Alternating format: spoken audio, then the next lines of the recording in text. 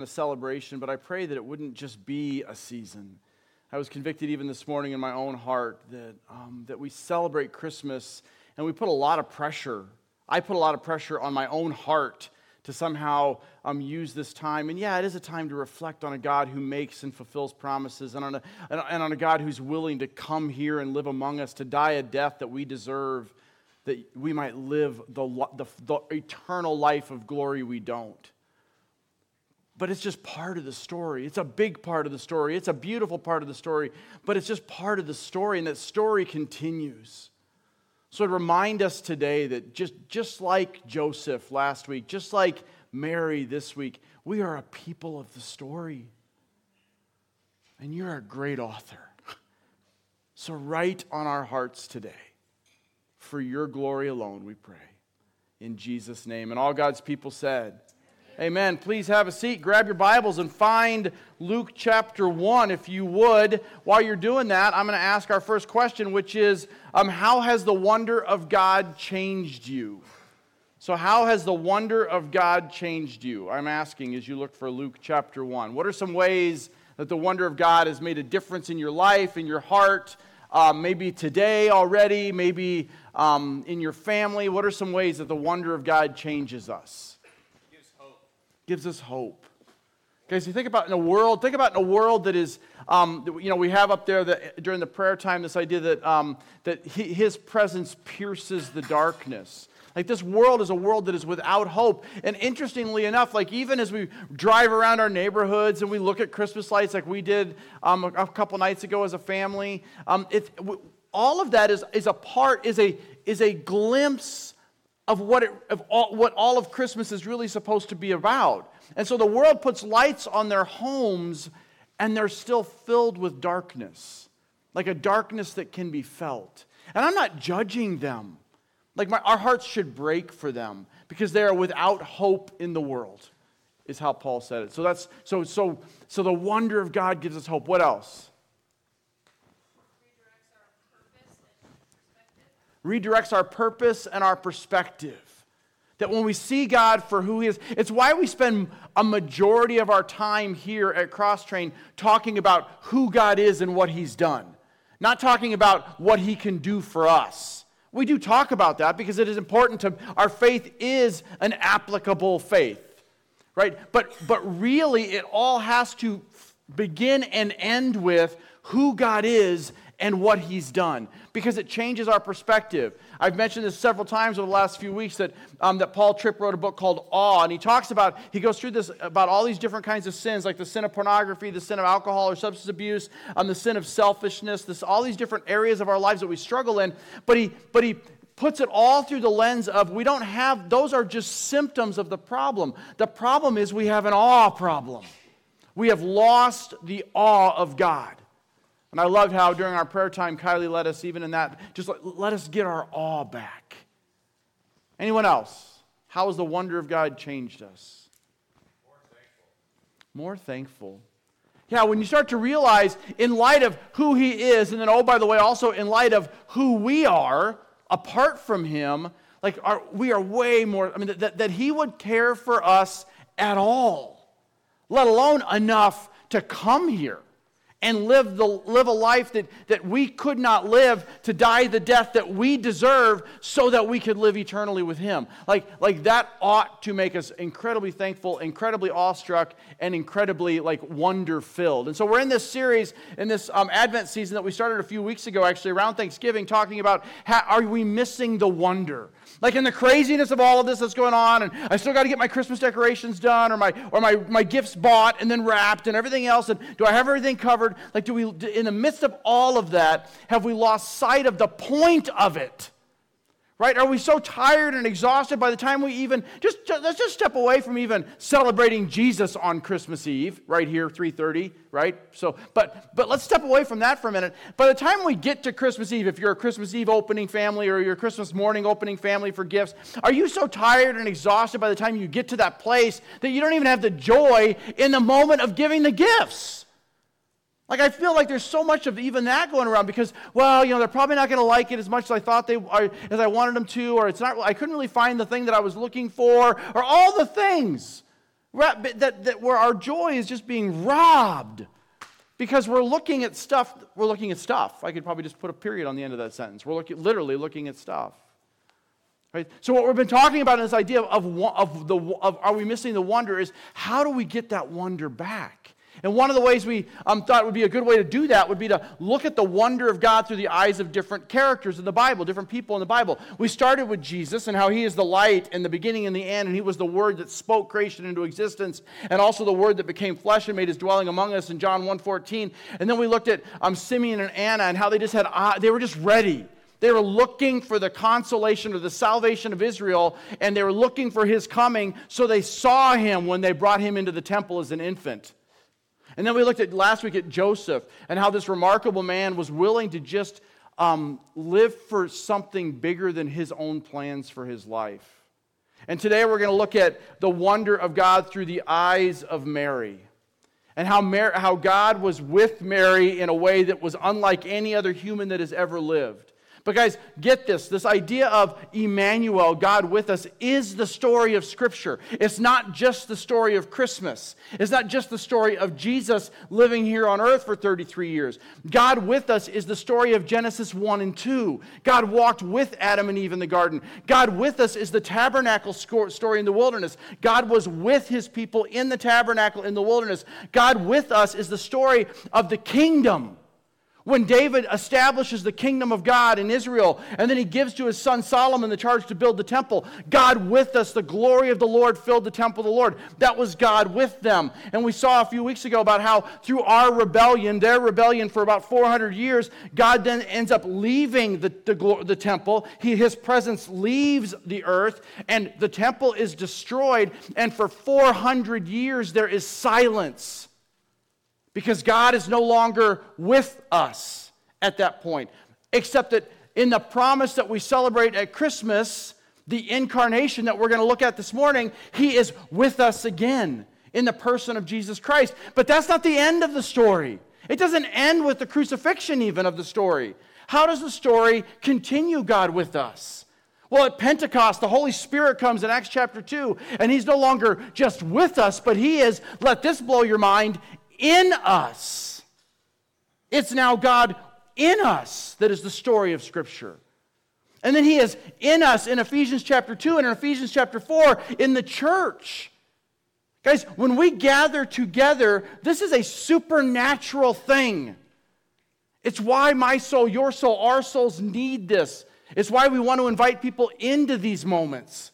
Because we all by ourselves, or even we as a family or as a couple, we cannot be this. Because this is God with us. Having a brother or sister reach out and touch you and pray over you. That is a God with us moment.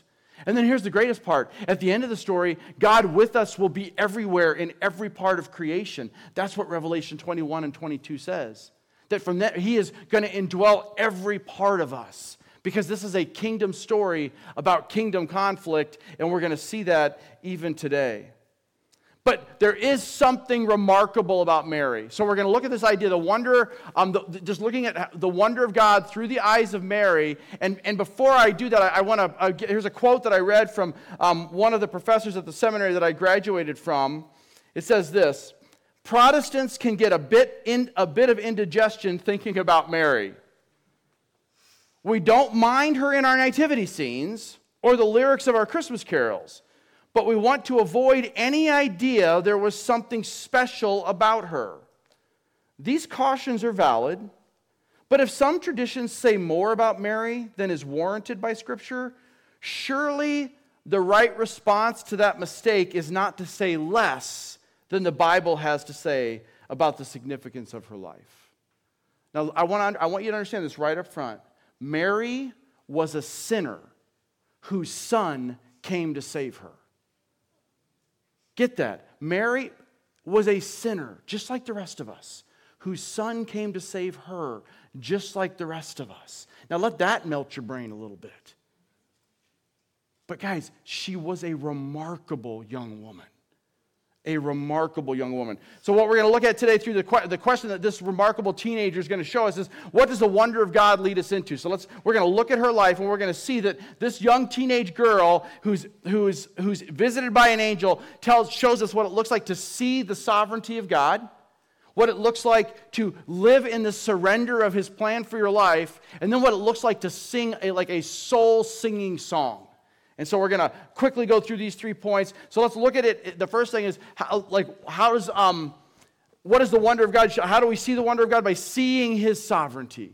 So we're going to pick it up in Luke chapter 1 and starting in verse 26. And so the wonder of God is going to lead us into the sovereignty of God.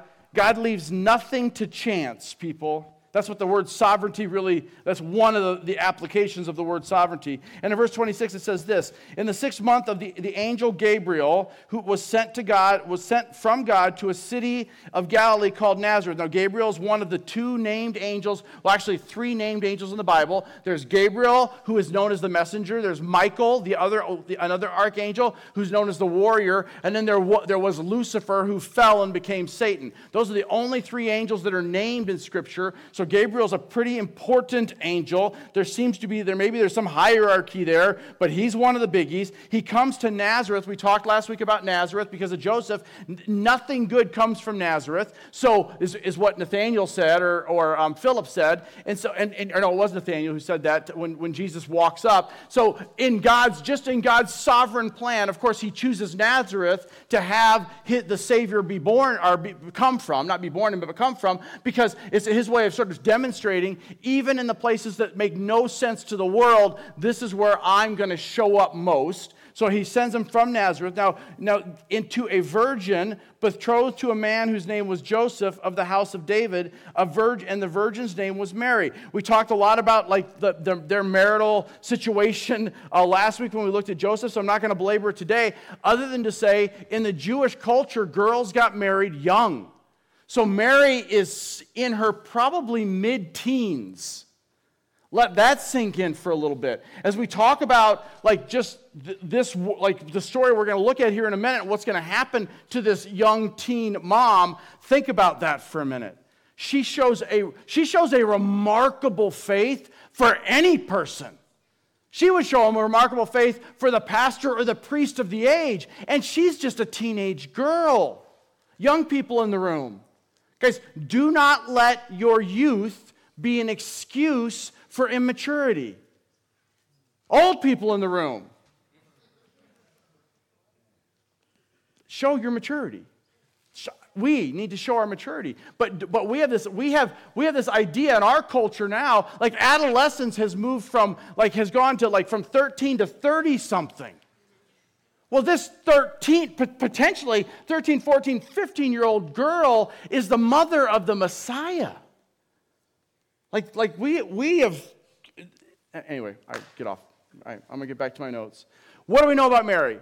She was from the tribe of Judah, just like her husband was, which means that she was in the line of David, just like her husband was, which was all very intentionally planned out by God. She was not just chosen randomly or because there was something super special about her, even though she was obviously a young lady of remarkable faith. It was also because it fulfilled the promises of God.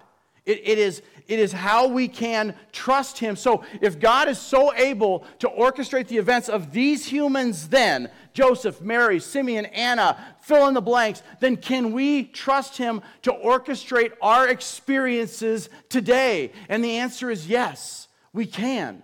We often don't, but we can. He is a God who is in control. He leaves nothing to chance, even where his son is going to be born and to whom they're going to be born to. So look at verse 28. And he came to her and he said, so here's the angel. He shows up and he says, "Greetings, favored one, the Lord is with you." But she was greatly troubled at that saying and tried to discern what sort of greeting this might be.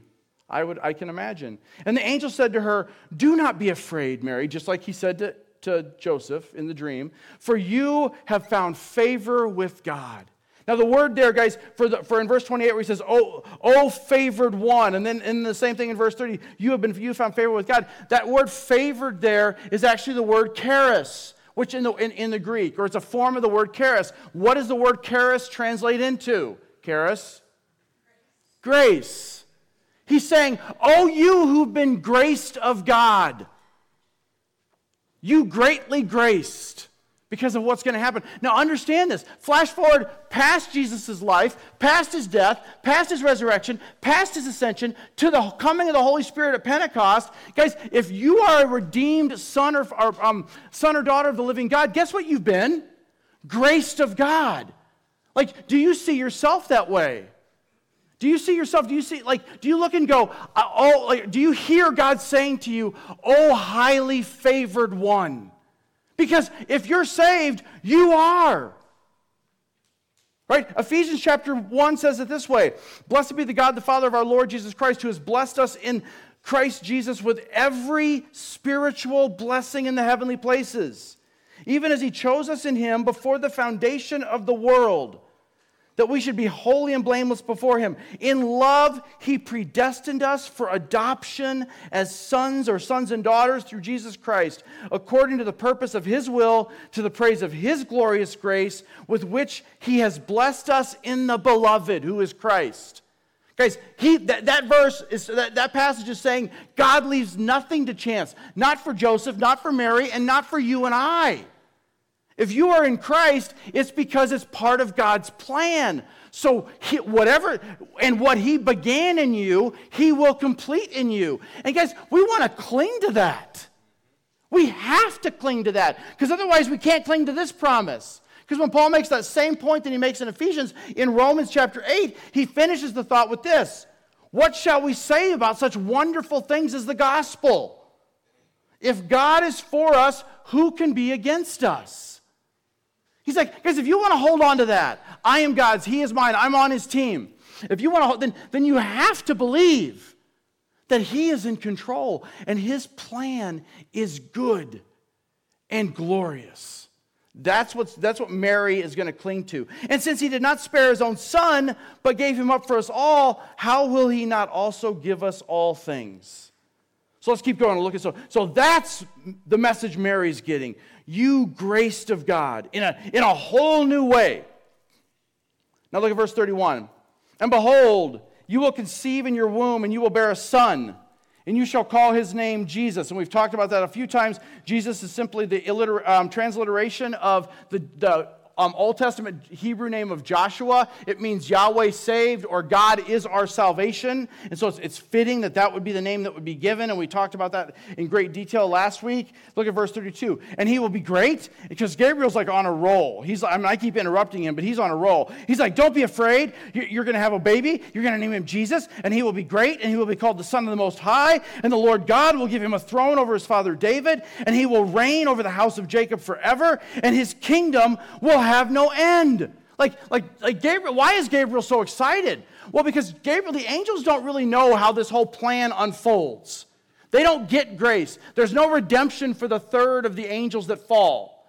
And so they're sitting there. Peter says it this way. We are teaching angels. The angels long to look at our lives. Do you know why? Because in your life and in my life, they see something that they will never see in their own lives. And that is the grace of God being lived out. Because they're sitting there going, hey God, why do you keep hanging with these people? And he keeps saying, because this is who I am. And Gabriel has been waiting eons, like literally millennia, to send this story, because he knows what the prophets have prophesied. He doesn't know exactly how it's all going to play out. And you have this picture, we've read little narratives of this at Christmas Eve at different times, of God calling Gabriel to the throne room. And Gabriel's like, okay. And God says, okay, now's the time, Gabriel. Go send the message. The Savior is coming. You get to go tell the world. And he's pumped.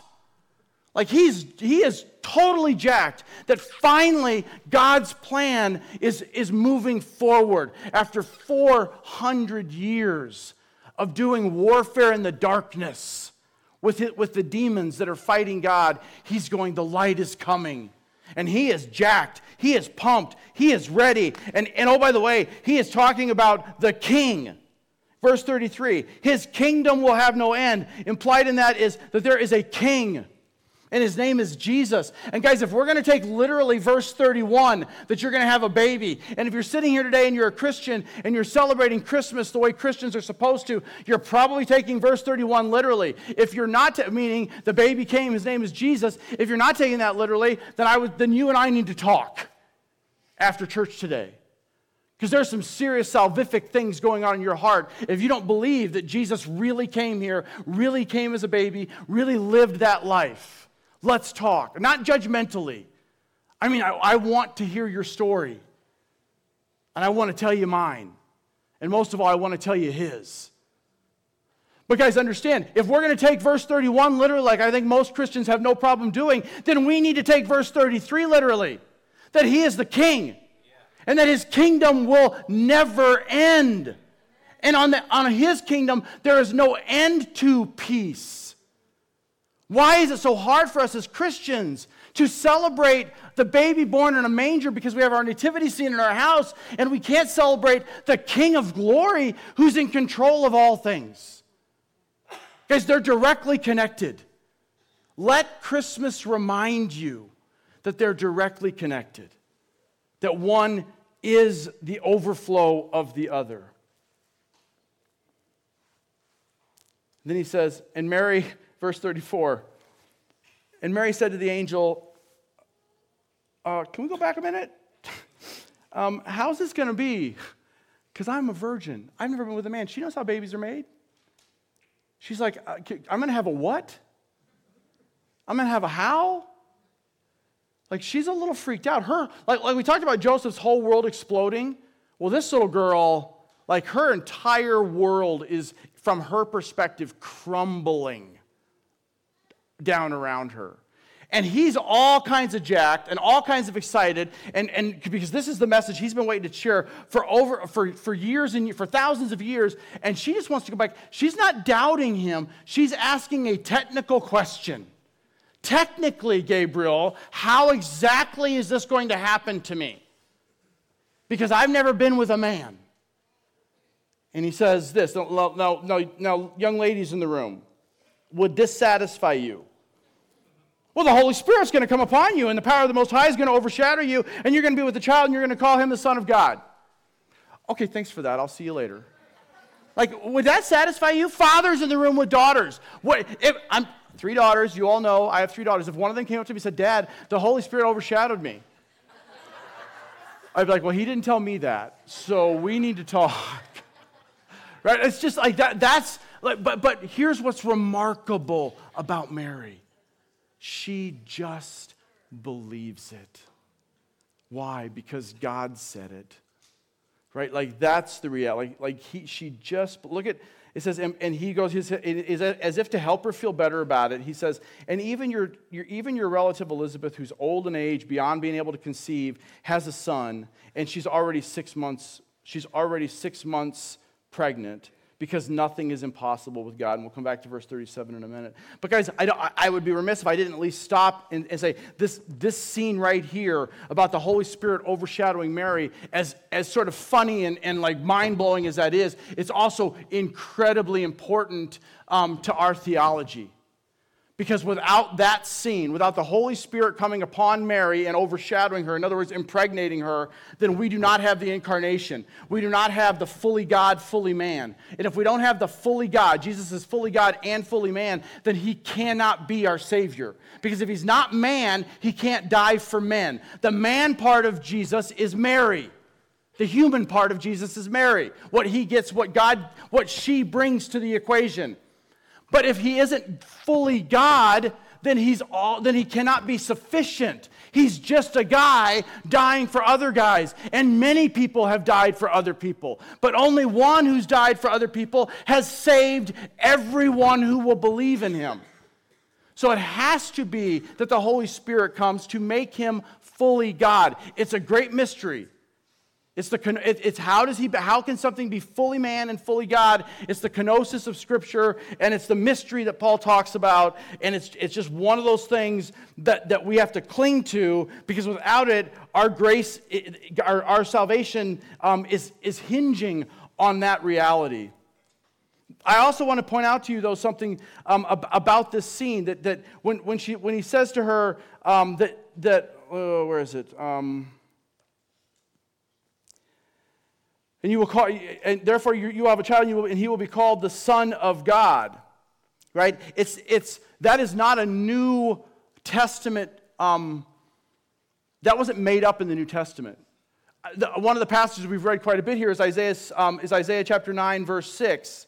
He says, "For a child will be born to us." A child. This is Isaiah writing 700 years before Christ came. The child is his humanity. A son will be given. The Son is the only begotten Son of the Father. That's his deity. Isaiah is talking about the incarnation all the way back here. But also I want you to understand one more thing. That part of why, so you're going to call him Jesus because he's going to save his people from their sins. Guys, understand that God sent us what we needed, not necessarily what we want. Now you say, wait a minute, I want a Savior. Yeah, once your eyes have been open to that reality, then you want a Savior. But even after your eyes have been open to that reality, sometimes we still think, but what I really, really want right now is here's what I want. I want a strong political leader that's going to make America great again. That's what I want. What you need is a Savior.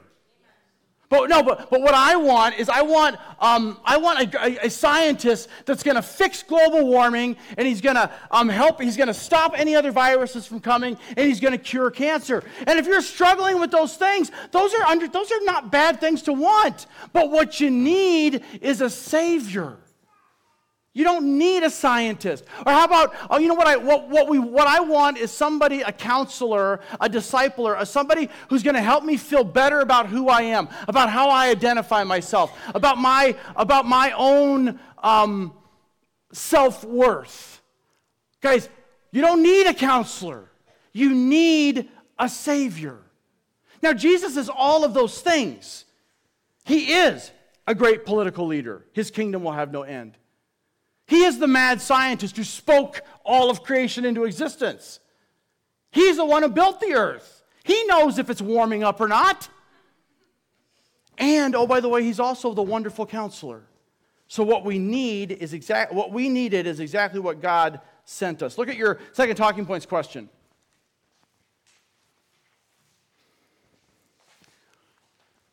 It says, Mary had a plan.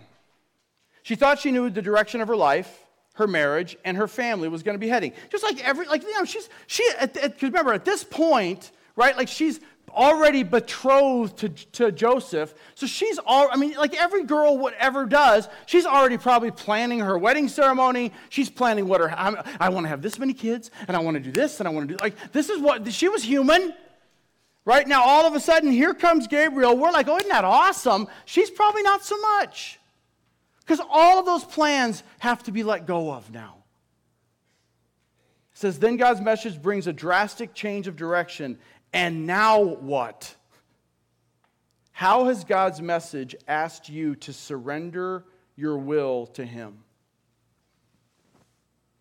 Guys, what areas of our lives, of your life, of our lives as Christians, does God ask us to surrender to Him? What's that? Everyone, everything.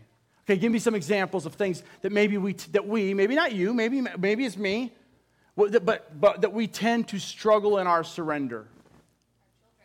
Our children. What do you mean by that, Audra?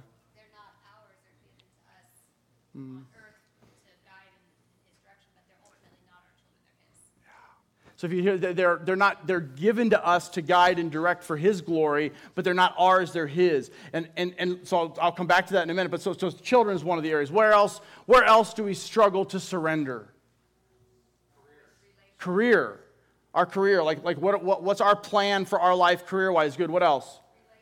Relationships, being able to let people go when they go, or like help, like just, I don't know if I've talked about it this setting or not, but one of the things I have to tell myself often as a pastor, but just even as a friend, is we're called to love God and love people, and we also need to trust God with people, right? Like that's an important step that we often forget because we're controllers, all of us. We want to control the circumstance. We want to control the person. What else? Our sin. What do you mean by that, Scott?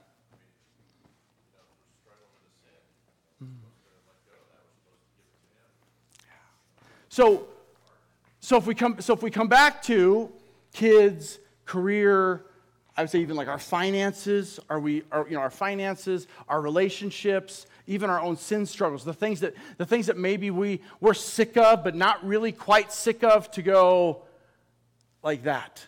Like all of surrender looks like this. This is Mary's posture at this point. Right? She is my whole world is going exactly 180 degrees the different direction that I had planned. And she's like, and she's going to do this. And we're going to see that with our next point. Because this is where the sovereignty of God meets the reality of life. So look at verse 37 again. For nothing is impossible with God. I love how the American Standard Version in 1901, it translated it this way. For no word of God shall be void of power. Guys, that's how we live in surrender, by trusting God and His word. Right? Do you remember? So I already quoted part of this passage in Isaiah chapter 9.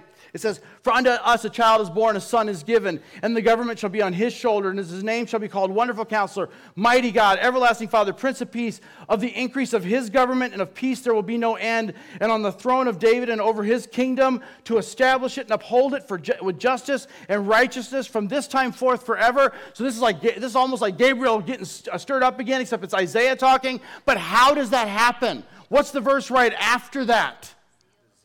The zeal of the Lord of hosts will accomplish this. Or the New Living translates it this way. The passionate commitment of the Lord of heaven's armies will make this happen. Right? So how is Mary able to do this? How are you and I able to live a life of real surrender? By believing that God is a God who makes and keeps promises. And that promise may not be for your present tense benefit, but it will be for your eternal glory. Guys, Mary's whole life turned upside down, and it was all for her good and for God's glory. And I promise you that Mary is in heaven right now, not regretting a single thing she let go of. Right, like that's, and neither are any of the other disciples and the myriad of faithful people who have come and gone throughout the church history. Guys, God always accomplishes His plan through His word. RJ read it as part of our calling passage in Psalm 33. For God spoke and it was done. He commanded and it stood fast. In Isaiah 14, he talks about how the Lord of hosts has said, surely as I have intended, so it has happened. Surely as I have planned, so it shall stand. There is nothing in your life. Guys, hear this. There is nothing in your life or mine that does not come to us, not first filtered through the Father. There's nothing the enemy can do to you. There's nothing the world can do to you. Now I know that begs a whole lot of questions when you're in the middle of the stink. When you're in the middle of your whole life because of what's going on is exactly what you don't want it to be. I understand all the why questions. Mary gets the why questions. Job gets the why questions. Even Paul got the why questions. What do you think he's begging Jesus 3 times for? Because he isn't satisfied with the answer. Until finally Jesus is like, but my grace is sufficient for you. It just is, Paul. So get over it. And get ready to go to glory, because someday your glory is going to be great. Because the reality is that everything that happens here is for your good, for God's glory here on earth, and for your glory in eternity. Because this is all a dress rehearsal for what you're going to be doing forever.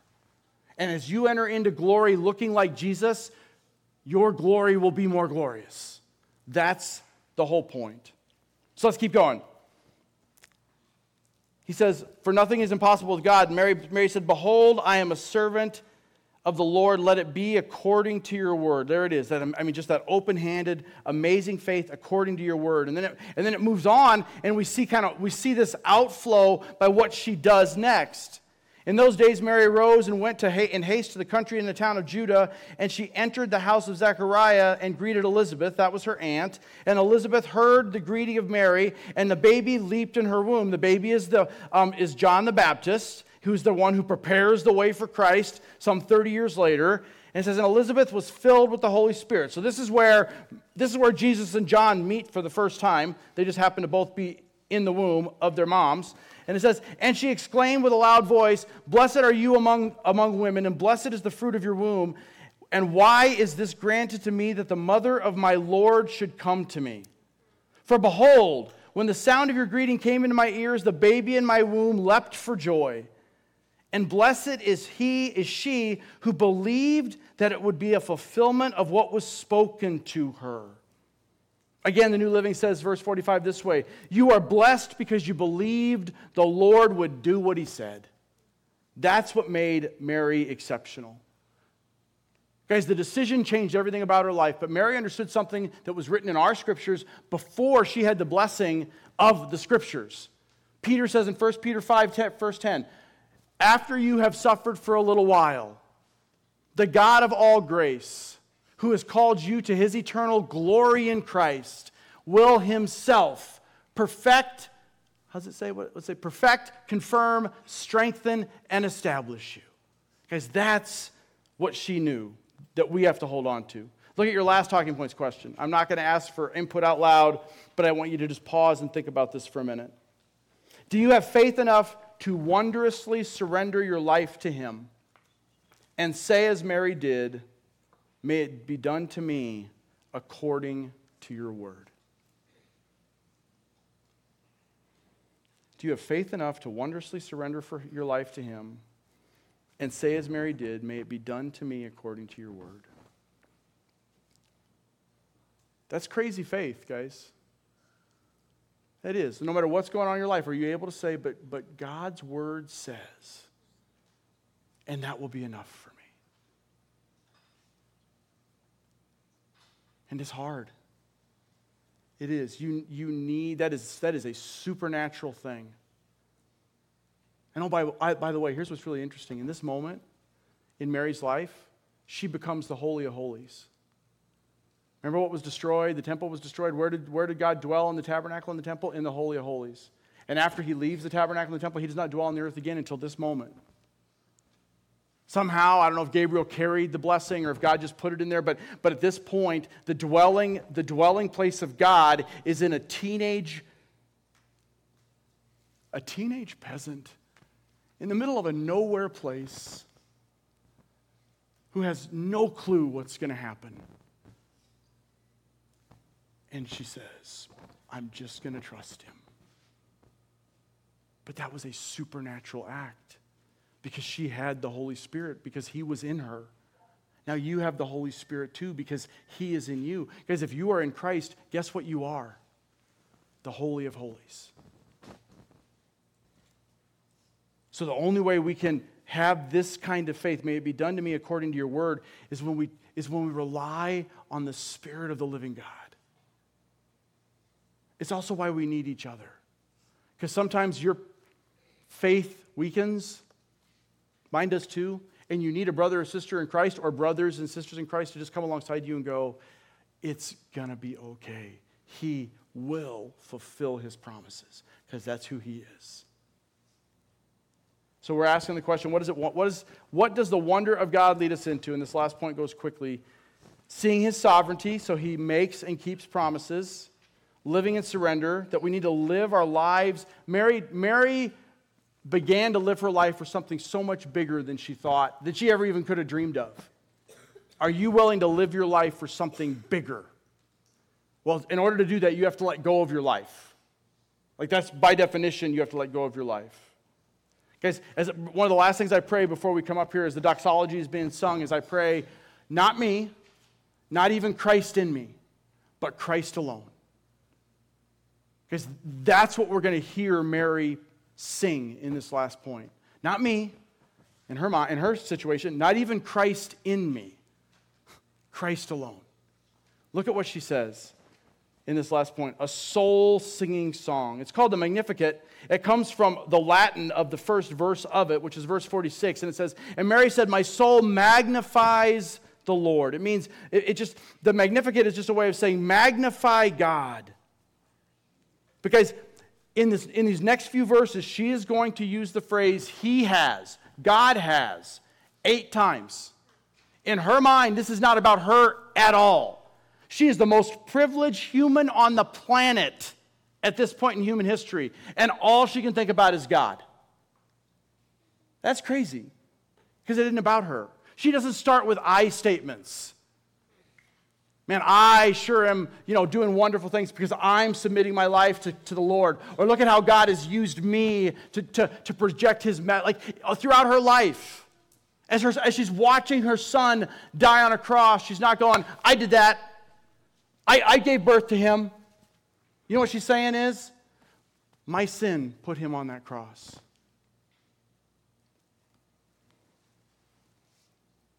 She sings, my soul magnifies the Lord, my spirit rejoices in the God of my Savior. My God, my Savior. For He has looked on the humble estate of His servant. For behold, from now on, all the generations will call me blessed. Why? Where does that blessing come from? Because of Him. Because He is mighty, and He has done great things for me. Holy is His name, and His mercy is for all those who fear Him from generation to generation. He has shown strength with His arm. He has scattered the proud in the thoughts of their hearts. He has brought down the mighty from their thrones and exalted the humble and He has exalted those of humble estate. He has filled the hungry with good things. The rich He has sent away empty. He has helped His servant Israel, the remembrance of His mercy, as He spoke to our fathers, to Abraham, and to the offspring forever. And Mary remained with her for about 3 months and returned home. Guys, does your soul sing like that? Is that your response to the good news of the gospel? Right? The only reason our soul should be set singing is the greatest reason in the world, and that is that God saves sinners. If you're saved, your soul has the ability to sing, and we should be singing all the time. Because I'll be honest, too often my soul is not in a singing mood. But why? Why is my soul not in a singing mood? Because my eyes are fixed on the wrong things. I'm frustrated about my circumstances. I'm fearful for the future. I'm feeling like I'm being mistreated or put down. Guys, I am so convicted by this teenage girl. Because she's so much stronger. She's so much better. She's a better man than I'll ever be. Because she has everything to complain about. And her soul sings. That is remarkable. I mean, in every sense of the word remarkable, it is remarkable. So why should we sing? We're going to go into our time of response, and we're going to do communion as couples here in a few minutes. And if you're a follower of Jesus Christ, I want to invite you at that point to just get up and go and be prayed over with the couples. And if you have specific things to pray about, please let us know. If you just want to enjoy the sweet time of communion, let us know that as well. But guys, but get this. Let even this season, let this sweet girl, let this message of Christmas just burn into your soul and set it to singing. Because as a follower of Christ, guys, understand Romans 5, when it talks about how we have peace with God, he says, this is God's love for you. This is God's love for you, guys. Romans 5:8, that while we were yet sinners, Christ died for you. That's what communion celebrates. That's what love looks like. Guys, the Christmas story is the greatest love story in the history of the world. It is like a great exclamation point on the arch of the arc of Scripture from beginning to end. It's God crying out, "I love you. I've proved it. Why else would I come? Surely not for you people, because not because you people have deserved it. He's like, I'm doing it because I love you." It's the best known passage in Scripture, John 3:16. For God so loved the world that he gave his only begotten Son, that whomsoever would believe in him would never perish, but have eternal life. Because Jesus didn't come here as a baby to judge the world, but that the world would be saved through him. That's the gospel message. That's what should set your soul singing if you're his, regardless of the circumstances of your life. Let's pray. Father, I do thank you, Lord, for the beauty of your message, that we don't need to doubt your love because it's why you came. The story of redemption and restoration is the story of your love for your creation, and specifically the pinnacle of your creation, people, sons and daughters, image bearers of the Almighty. So Lord, I do pray that you would remind us that as we take communion together now, that we would celebrate the fact that we never, ever, ever need to doubt your love for us. Because while we were yet sinners, you died for us. In fact, it gets better than that. Before the rebellion happened, the story we just read about was already planned. That you knew and know we're going to rebel, and you knew what it was going to take to redeem us. So Lord, I pray for those that don't yet know that redemption story in their own lives. Maybe they know the story, like out there, but that story has never come into them. I do pray for the salvation of their souls, and that when that salvation comes, that they would not be able to stop singing. That they would tell somebody, today, for the first time ever, I see the goodness of God. That they would come and talk to me, one of the leaders, the person they're sitting next to, the person that brought them. Say, I see my need. That God sent us, you sent us exactly what we needed. And they shall call his name Jesus, for he will save his people from their sins. In Jesus' name we pray. Amen.